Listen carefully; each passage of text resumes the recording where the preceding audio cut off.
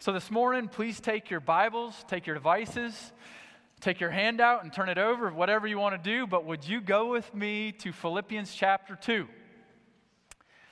I will say this, that today is one of the most dynamic passages that you will find in all of the Scriptures. And we get to take the next half hour, 40 minutes or so, and saturate our lives in the beauty of this passage. So I hope you're ready. Philippians chapter 2. On this journey, especially those visiting with us, this journey through Philippians, we have been overwhelmed with this concept. I already mentioned it, but the gospel-centered life that is practically applied in unity. And how is that unity accomplished? As you go through Philippians 1, traveling into Philippians 2, you find that unity is accomplished by God's grace through humility. If you turn your handout over, you can see on the back sort of a map of where we've been. We've been talking of this unity through humility. And last week, actually I'll read a couple of these verses, starting in verse 2. This kind of shares with us, summarizes this theme. Paul says this to this church of Philippi: complete my joy by being of the same mind, having the same love, being in full accord and of one mind. Do nothing from selfish ambition or conceit, but in humility count others more significant than yourselves. Let each of you look not only on his or to his own interests, but also to the interests of others. Have this mind among you, which was also in Christ Jesus. This is where we've been in this passage. Unity through humility. And then last week, if you remember, this beautiful passage, just a passage of degrees, sharing with us the humility of our Lord and Savior Jesus Christ. If you remember back to what we talked of last week, we looked at this, that to provide unity between a holy God and a broken world, a needy people, a human race of needy, rebellious people, what did Jesus Christ do? In this passage of degrees, we see in verses 6 and 7, he emptied himself. Very clearly, we talked last week that he did not empty himself of his divinity, of his divine nature. He emptied himself of his divine privilege, and there's a whole lot that goes into that. But God could not, through Christ, have redeemed the human race if Jesus would have laid aside his divinity, his divine nature. So we talked of that last week. In order to fully redeem, we needed to have a Savior that was fully God and fully man at the same time. So that's our Lord and Savior, Jesus Christ. He emptied himself of divine privilege. Then in this passage of degrees, it's almost like a wow factor that Paul shares this, and it's almost like, and here's some more, and here's some more, and here's some more. So what's the some more here? Christ emptied himself of divine privilege. Then Christ not only did that, but he took on the form of a bondservant. Not only that, as you continue on in the passage, he took on the form of a bondservant. Unless we think that Jesus Christ somehow was teleported to earth as a 30-year-old and just died and then went back to heaven, no. Paul says no. He was born as a helpless human being, dependent on the protection and provision of other human beings. There were no shortcuts in God's redemptive plan. Brothers and sisters in Christ, Jesus Christ did not cut corners when it comes to the redemptive plan. As the author of Hebrews says, he identified completely with us. In all points he was tempted like we are, but without sin. That's our Lord and Savior Jesus Christ. And then last week we went on in the passage to see not only did he empty himself of divine privilege, not only did he take on the form of a servant, not only was he born, but then we see it advanced even further. He became obedient to the point of death. And then the next thought in the passage of degrees is it wasn't just any death, it was the Roman cross. The agony and humiliation of the Roman cross. As we talked last week, Roman citizens had the opportunity to opt out of the cross. Why? Because they didn't want to drag the citizenship of Rome through the mud with such a humiliating death. And when we talk about the humility of our Lord and Savior Jesus Christ, this is real. He suffered the agony and the humiliation of the Roman cross. Now today, lest in any way we would be tempted to undervalue the supreme nature of Christ, Paul says this, Philippians 2, 9 through 11. Would you follow along with me? Therefore, God has highly exalted him and bestowed on him the name that is above every name, so that at the name of Jesus every knee should bow, in heaven and on earth and under the earth, and that every tongue confess that Jesus Christ is Lord, to the glory of God the Father. Wow! I mean, I almost feel like I could shut our Bibles and I could go sit down, because this is so powerful, this text. That lest we think that Jesus Christ in all his humility lost some points in the divine thing, absolutely not. We have here an overwhelming argument from the Apostle Paul that lest you devalue Jesus, let me share some more of the story with you. Yes, Jesus Christ is an example, but he's so much more than an example. That's this passage. I just want to share this as sort of a personal illustration. This passage is absolutely near and dear to my heart. As a senior in high school, a lot of us remember back to that time in our lives. A lot of decisions to be made. A lot of thoughts about values in this world. I was playing a very high-level soccer, traveling around the whole country, looking to potentially play that in more in depth on the professional level, thinking about college and the recruits and all of that stuff that goes with that. God had clearly brought me into relationship with him through his grace, and I loved God with all my heart. But thinking through soccer, thinking through life, thinking through priorities, I had a network of friends that a lot of them respected me for my relationship with God through Christ. Maybe some of them would even think of me as like the Jesus dude, you know? But I remember in my heart thinking, why don't you receive Jesus? He's altogether beautiful. And as a senior in high school, navigating through this worldview stuff, thinking, come on, would you just receive this Christ? He loves you. Navigating through these thoughts as a senior in high school, thinking, is this Jesus worth it? Is this Jesus worth me living the rest of my life for? I mean, not an uncommon question, especially for some of the teens in our teen group, the young adults here. And quite frankly, for all of us every day, is this Jesus worth living for? And I'll never forget the second semester of my senior year. Coming through Christmas break into the second semester, I was not only did soccer, but a huge part of my life was wrestling. So wrestling out there, and I had a couple really good, solid Christian friends, prayed together and started a Bible study together. But we were all in this thought process of, is Jesus worth it? And God brought me to this passage. I'm going to tell you, he overwhelmed me with this passage. That at the name of Jesus, every knee would bow. Every tongue would confess that Jesus Christ is Lord, to the glory of God the Father. So, if you, like me, in any way had been discouraged that people reject Christ after he has done so much for them, this passage is for you. This passage is for me. If you've been discouraged in any way that people disparage and belittle Christ and use Jesus Christ's name so flippantly, this passage is for us.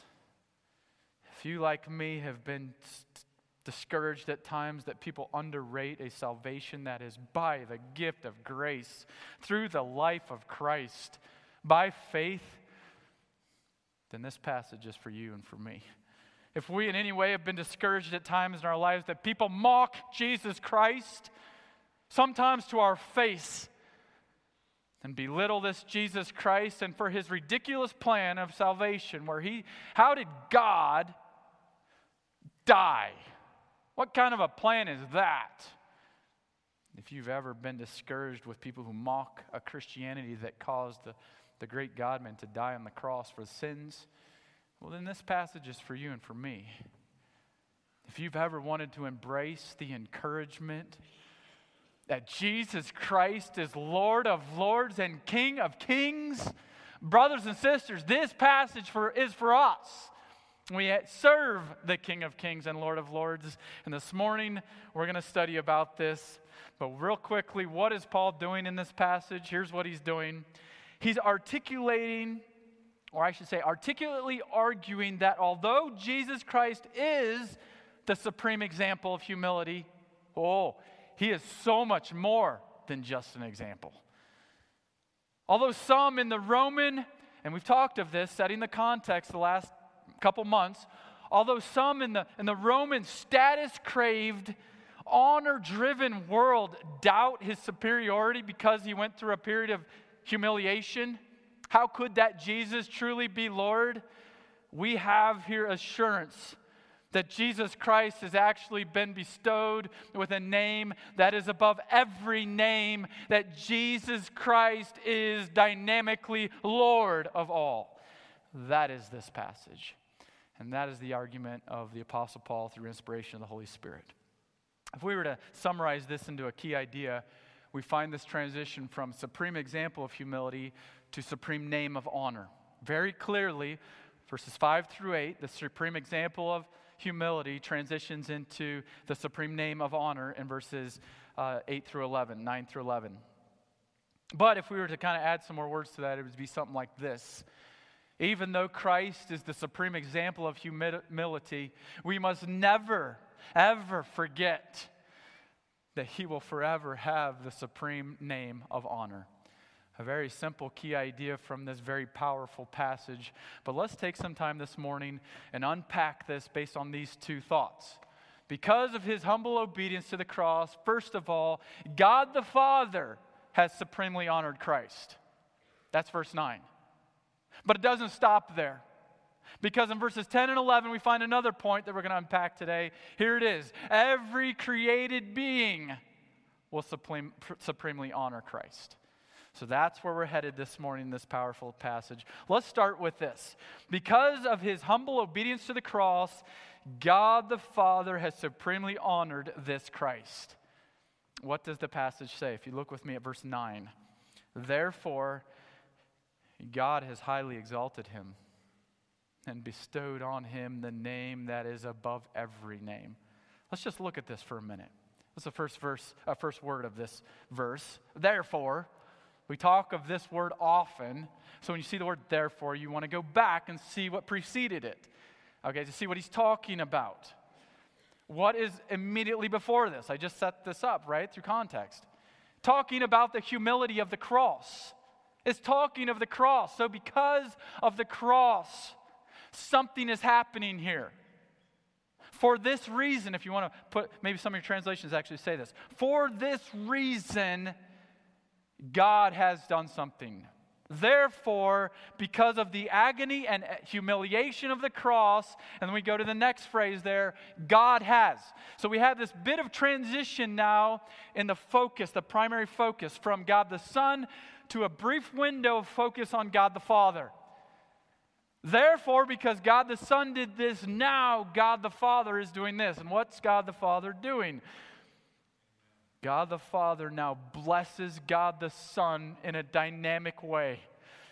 God the Father now highly exalts Jesus Christ. Not as, and I want to be clear on this, not as in compensation for his work, like, yeah, I'm going to pay you, Jesus, for what you did. But as proof of his divine approval. This met the plan. Your obedience met the plan. As we looked at last week in John 17, we referenced this Trinitarian plan, if we put it this way. God the Father, God the Son, God the Spirit. In eternity past had this redemptive plan, which, by the way, if you've come to Jesus Christ in faith, guess what? You're part of this plan. I love it. We're part of this plan. And Jesus Christ is obedient to this plan. Now God the Father is in high approval of this. God the Father has highly exalted him This highly exalted aspect of this verse is awesome. To highly exalt means to raise up to a place of position and honor to the loftiest height. I mean, this is a ridiculous illustration, and I hesitate even bringing this up. But what comes to mind is a couple of weeks ago, we saw this movie, The Lion King. Where I can't believe how they did that old Lion King, and they really did this. And I really am not in any way embracing all of the lack of theology and mistheology in that movie. But I know there's one part of it that comes to mind when we think of this. Do you remember the part when Simba's born, and then, Rafiki holds this thing up to all the savannah, and here's Simba, and he highly exalts him. He lifts him up. You remember that? Okay, that's in all of the fronts of the videos, is this. Okay, that is a tiny expression of what has happened to Jesus Christ. But that's in mind here. When someone takes someone else and lifts them up to a place of honor, and everyone cheers. Okay, that's in our mind here. That Jesus Christ has been highly exalted. However, there's a massive difference here because it's not Rafiki holding up Simba. It is God the Father holding up Jesus Christ, God the Son. So why is that important? Here's why. It's because that is so dynamic in the Roman culture. We talk often of the Roman culture. I could go through and explain it, but I think that what I'm going to do is just read what this commentator says. I don't like reading lengths, but this is just a paragraph or two designating what this Philippians Roman culture is all about. Here it is. Paul draws upon a cultural script that informed the way in which one aristocrat effectively honored another in the Roman world. Among Roman elites, to be honored by another aristocrat augmented one's own status in proportion to that aristocrat's prestige. So the one with prestige is now lifting someone else of prestige up, giving them status. The ideal in every case was to be praised by the praised man. Think of that. To be praised by the praised man. That is a big deal in Roman culture. That is to be honored by someone of the highest possible social rank. The concern is reflected in inscriptions. We find this in inscriptions historically with Philippi, where several individuals specifically cite that the emperor, he is the one that bestowed on them an honorific title or office in order to emphasize the legitimacy of the claim. They claimed that the emperor is the one that lifted them high. There was a reason for this. Status was a public commodity in the Roman world, and a grant of honor had to be publicly recognized for it to count for anything. In other words, to claim honor that the community does not recognize is to play the fool. If you just claimed your own honor, it didn't work. It had to be made legitimate by someone else of honor. Continue and close this out. He says, everything depended in this regard upon the rank of the person bestowing the honor. For when one man honored another in the ancient world, his ability to mobilize the public to affirm that grant was proportional to his own honor. So this is the culture of Roman Philippi. That one person of honor lifting up someone else's personage of honor, giving prestige to someone else. In this case, though, in this passage, I love this because Paul keys off on this. The honor Christ was given didn't come from the emperor. Even in the imperial cult that they had that said emperor was God. Do you remember talking of this? It didn't come from the emperor. What does Paul say? Okay, so Jesus Christ is highly exalted, and guess who exalted him? The God of all creation exalted him. The one who created all things and sustains all things. It's almost like Paul's saying, beat that. Just try. So in this honor system, someone being lifted up in prestige, puffing out their chest, lifting up their chin, thinking, I'm all that. How Paul say, beat this. Jesus Christ is highly exalted. And who highly exalted him? It is the God of all creation. In case this honor, the honor of Christ was given, Actually, let's move on to this next phrase. And before I even read this phrase, there's a passage that comes to mind when it comes to this bestowing and this highly exalted nature. It kind of ties them together. Ephesians 1, you could write this down. Ephesians 1, 20 and 21. I just want to read this. Because when we think of Jesus Christ being highly exalted, there's two aspects of this, two events that happen as recorded in the Gospels. The first is the resurrection. This highly exalted Jesus Christ. What's the other one? The ascension to the right hand of God. The resurrection and the ascension is like God the Father highly exalting Jesus. And Ephesians 1, verse 20 and 21 says this, that God worked in Christ when he raised him from the dead and seated him at his right hand. It's a place of honor in the heavenly places, far above all rule and authority. It wasn't just like a little bit above rule and authority. It was far above all rule and authority and power and dominion and above every name that is named, not only in this age, but also in the one to come. What is Paul saying to the church of Ephesus? Is Jesus is so highly ranked, no one comes close. Not even remotely close to the status of our Lord and Savior Jesus Christ. And lest you think it's just this period, Paul says to the church of Ephesus, it's every period, every time period from creation till now and into eternity future. Jesus Christ is highly exalted. He's bestowed on him, God has bestowed on him the name that is above every name. This name must be thought of in terms of, especially tying this into Old Testament thoughts, to the name Lord, supreme master, ruler, owner, king.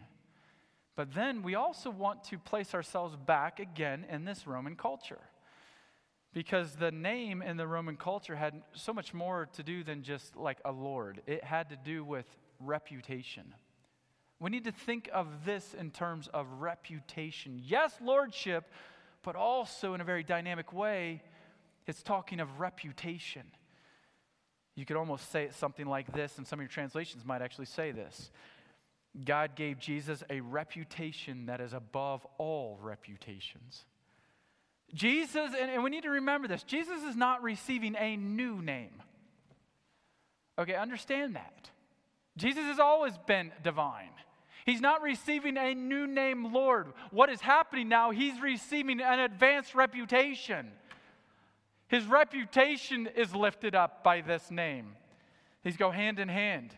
I mean, we're fairly familiar with this. Reputation is a fairly big deal in our culture even today. I mean, if we doubt this, just look at how hard, if you Google something and a business pops up, Google business, and there's all these reviews, right? What are you looking for? Those 5 stars. And if not, you want to see exactly what someone said about that negative review. And, I mean, maybe I'm weird that way, but that's kind of what we do. Reputation's a big deal. If you doubt that even further, well, just think politically. Even this week, how many tweets from our president backing up his reputation? That's a big deal, even from the top down in America. I mean, if you even doubt that further, guess what we're in for this next year? On the political scene. Almost every commercial you see is someone bad-mouthing someone else and someone backing up their own reputation. Reputation is a big deal in our culture. And that's the same with what's happening here. And Paul says to this reputation-driven Roman culture that Jesus Christ was given a reputation that exceeded all other reputations. He's given this name that is above all other names. We could say more of this, but let's summarize this first point, thinking that God the Father supremely honored Christ by realizing that because of the obedient agony and humiliation of the cross, God the Father bestowed on God the Son, I love this, a name and a reputation that is above every name. Let that sink in. This Jesus who we serve, this Jesus who we claim, who we follow, has a reputation that's above every reputation. Let's look at the second part of this equation in these verses. Because of his humble obedience to the cross, not only God the Father highly exalted Christ, but now we see this come down to humanity in a very tangible way. Every created being will supremely honor Christ. What's the passage say? Verse 10. So that at the name of Jesus, every knee should bow in heaven and on earth and under the earth, and every tongue confess that Jesus Christ is Lord, to the glory of God the Father. Let's unpack this, starting with the first phrase there. So that at the name of Jesus. This is purpose or result. Some think it's purpose, some think result. I think it's both. They work hand in hand. What's the result of what just happened? What God did now works into the human race. That the name of Jesus, every knee would bow. By the way, I love the usage of the name Jesus. In this passage, you're going to find 3 uses referring to God the Son. Jesus Christ, Lord. When you look at that designation, a lot of times looking at Jesus, Jehovah is salvation. This is a very, it identifies more with the human aspect of Jesus, of Christ, the Son of God. And what is he saying? This name Jesus, identifying with the human aspect, this name Jesus, even at this name, every knee will bow. Every knee should bow very, very clearly. This is a reference to the fact that at Jesus' name, there's going to be a universal response. We don't have tagged here the exact time, but I think there's other books in the Bible that tell us when this is going to happen. At the consummation of all times, there will be a time when every single knee of every single person ever created will bow the knee to Jesus Christ. We understand as you go through the whole of the scriptures that some will come to Jesus Christ prior to death. They will come to Christ in voluntary nature. This is where we call on him by grace through faith to save our souls. Those who have not come to Jesus by grace through faith clearly will be under the wrath of God. And that's not just coming from this pulpit. This is coming from the scriptures. Jesus himself says this, that every knee will bow. Some voluntary, some not voluntary. They will be confronted with the holiness of an almighty God. And they will bow the knee. The only response they can have is bow the knee in humility. Every intelligible being in the entire universe, for its entire existence, will bow their knee in reverence and submission to Jesus. Maybe in some of your translations you'll have a little tag there, a little letter, and it transposes you back, it takes you back to Isaiah, because this is a quote from Isaiah. We're not going to go paint the whole picture in Isaiah, but what a beautiful passage from the prophet Isaiah. I'll read the passage. Isaiah 45, verses 22 and 23. Verse 22 says, "Turn to me," God says through Isaiah.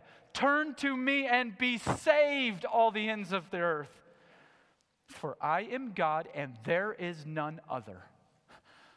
By myself I have sworn. From my mouth has gone out in righteousness a word that shall not return." And here's the quote in Isaiah 45.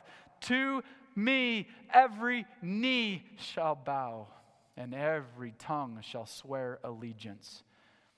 To a culture of the Roman world that believed in a 3-story, and this is what they did. They believed in a 3-storied universe. I mean, I don't think it's off the wall, but they believed in this 3-story universe, and guess what Paul does? He goes right to it.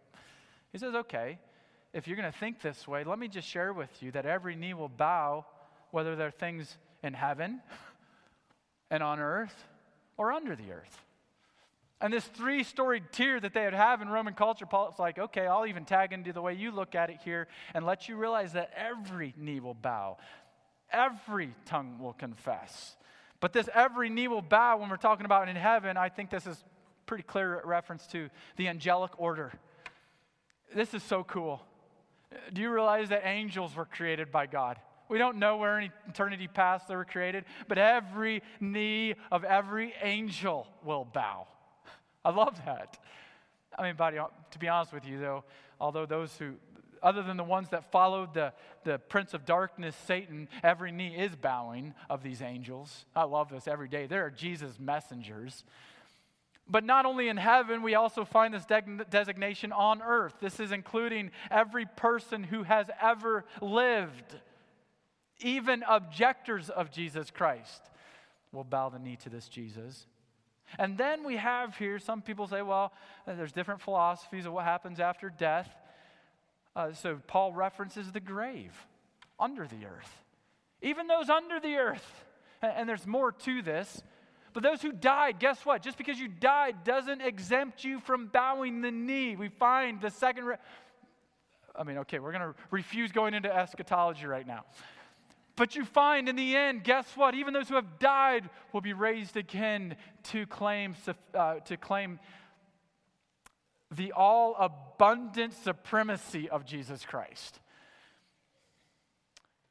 Every tongue will confess that Jesus Christ is Lord. Here we go.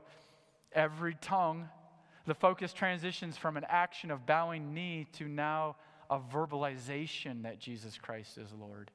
Every single person created in this world will not only share in actions of obeisance to God, but in words of obeisance to God. They will confess that Jesus Christ is Lord. The focus transition here from action to submission highlights this, that Jesus Christ is Lord. I love that phrase. That Jesus, Jehovah is salvation, our humble Savior, our rescuer. Jesus Christ, what is Christ keying off on? He is the promised Messiah. He is the anointed one. So we're looking now at the more of a name that identified more on a human level. Now more of a name that identifies on a heavenly level. Jesus Christ is Master, Lord. He is Lord. Jesus Christ is Lord. In this context, this would stand in direct opposition to the imperial cult of the Roman world that would proclaim that Caesar is Lord. And Paul's like, oh yeah? Jesus Christ is Lord. Clearly, every single tongue will confess, every single knee will bow, will claim that promised Messiah is the King of Kings and Lord of Lords. And what is the result of all of this? I love this. Back to the chief end of all of creation, that God Almighty would be glorified, that His splendor and majesty would be put on full display. A fellow by the name of Hellerman, in his commentary, says this: Paul carries the themes of status, honor, and prestige all the way. He carries it through the end of the narrative where, through the exaltation of Jesus, God finally receives the public recognition that is due. That God is glorified. So as we remind ourselves of this key idea, the one on the top of your page, even though Christ is the supreme example of humility, we must never forget that He will forever have the supreme name of honor. We could go on for another 40 minutes, but I need to wrap this up. So what? So what? We read a passage like this, and, it gets us so excited, right, about our Savior Jesus Christ. We want to charge out of these doors. We want to, like they say, charge hell with a squirt gun. We're like, yeah, let's go get them, right? But in a very practical way, how is this going to apply to our week? We go out of these doors, we go home, we get up in the morning. How is Philippians 1, 9 through 11 going to transform the way you think this week, the way I think? Which, by the way, let me remind you, any passage that I speak, it comes from a heart of what God's been doing in my life this week. I come with sore toes on Sunday mornings sometimes because He's stomping on them through the Spirit all week.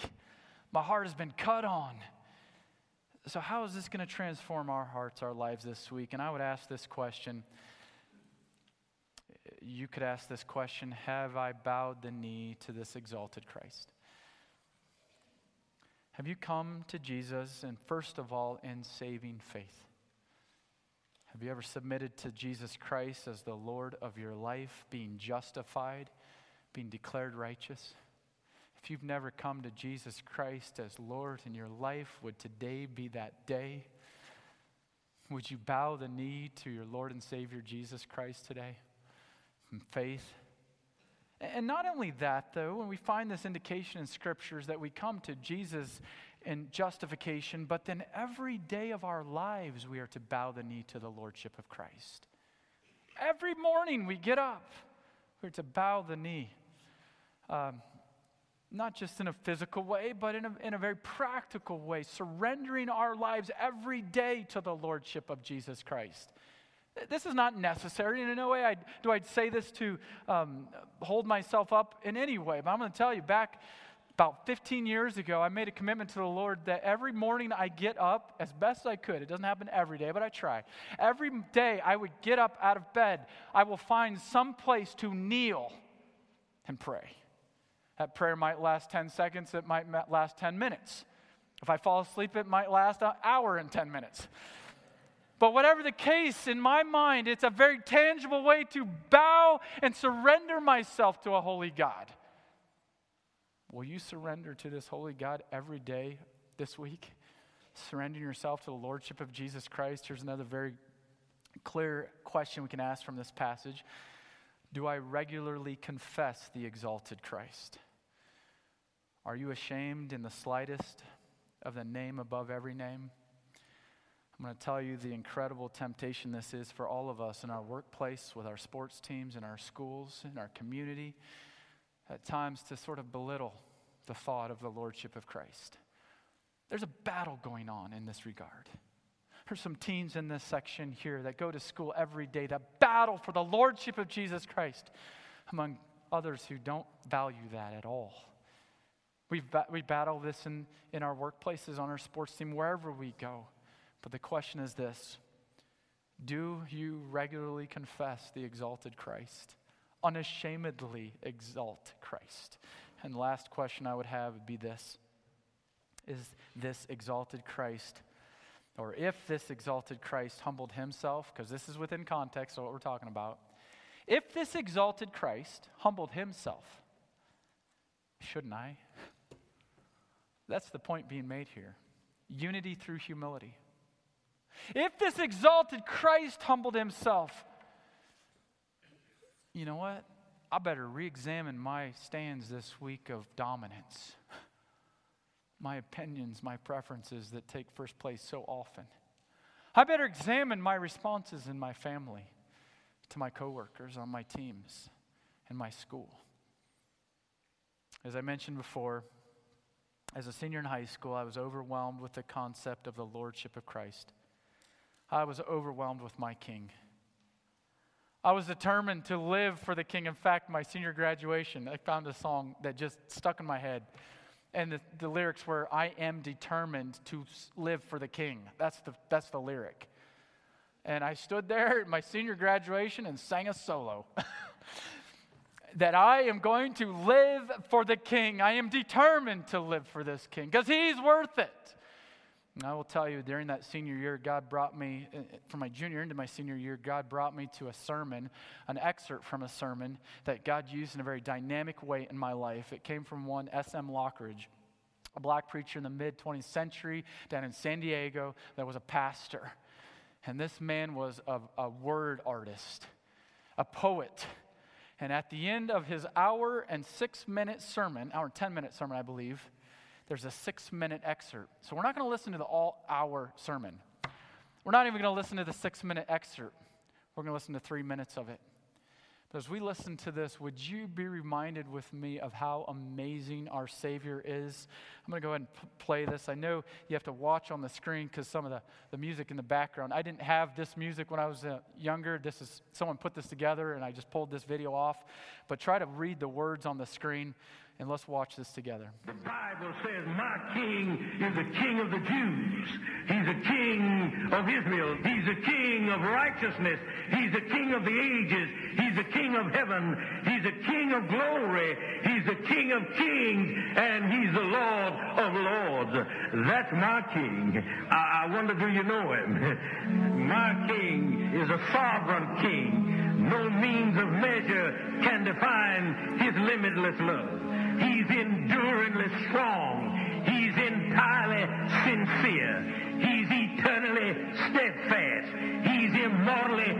forceful. He's imperially powerful. He's impartially merciful. Do you know him? He's the greatest phenomenon that has ever crossed the horizon of this world. He's God's Son. He's a sinner's Savior. He's the centerpiece of civilization. He's unparalleled. He's unprecedented. He is the loftiest idea in literature. He's the highest personality in philosophy. He's the fundamental doctrine of true theology. He's the only one qualified to be an all-sufficient Savior. I wonder if you know him today. He supplies strength for the weak. He's available for the tempted and the tried. He sympathizes and he saves. He strengthens and sustains. He guards and he guides. He heals the sick. He cleanses the lepers. He forgives sinners. He discharges debtors. He delivers the captive. He defends the feeble. He blesses the young. He serves the unfortunate. He regards the aged. He rewards the diligent. And he purifies the meek. I wonder if you know him.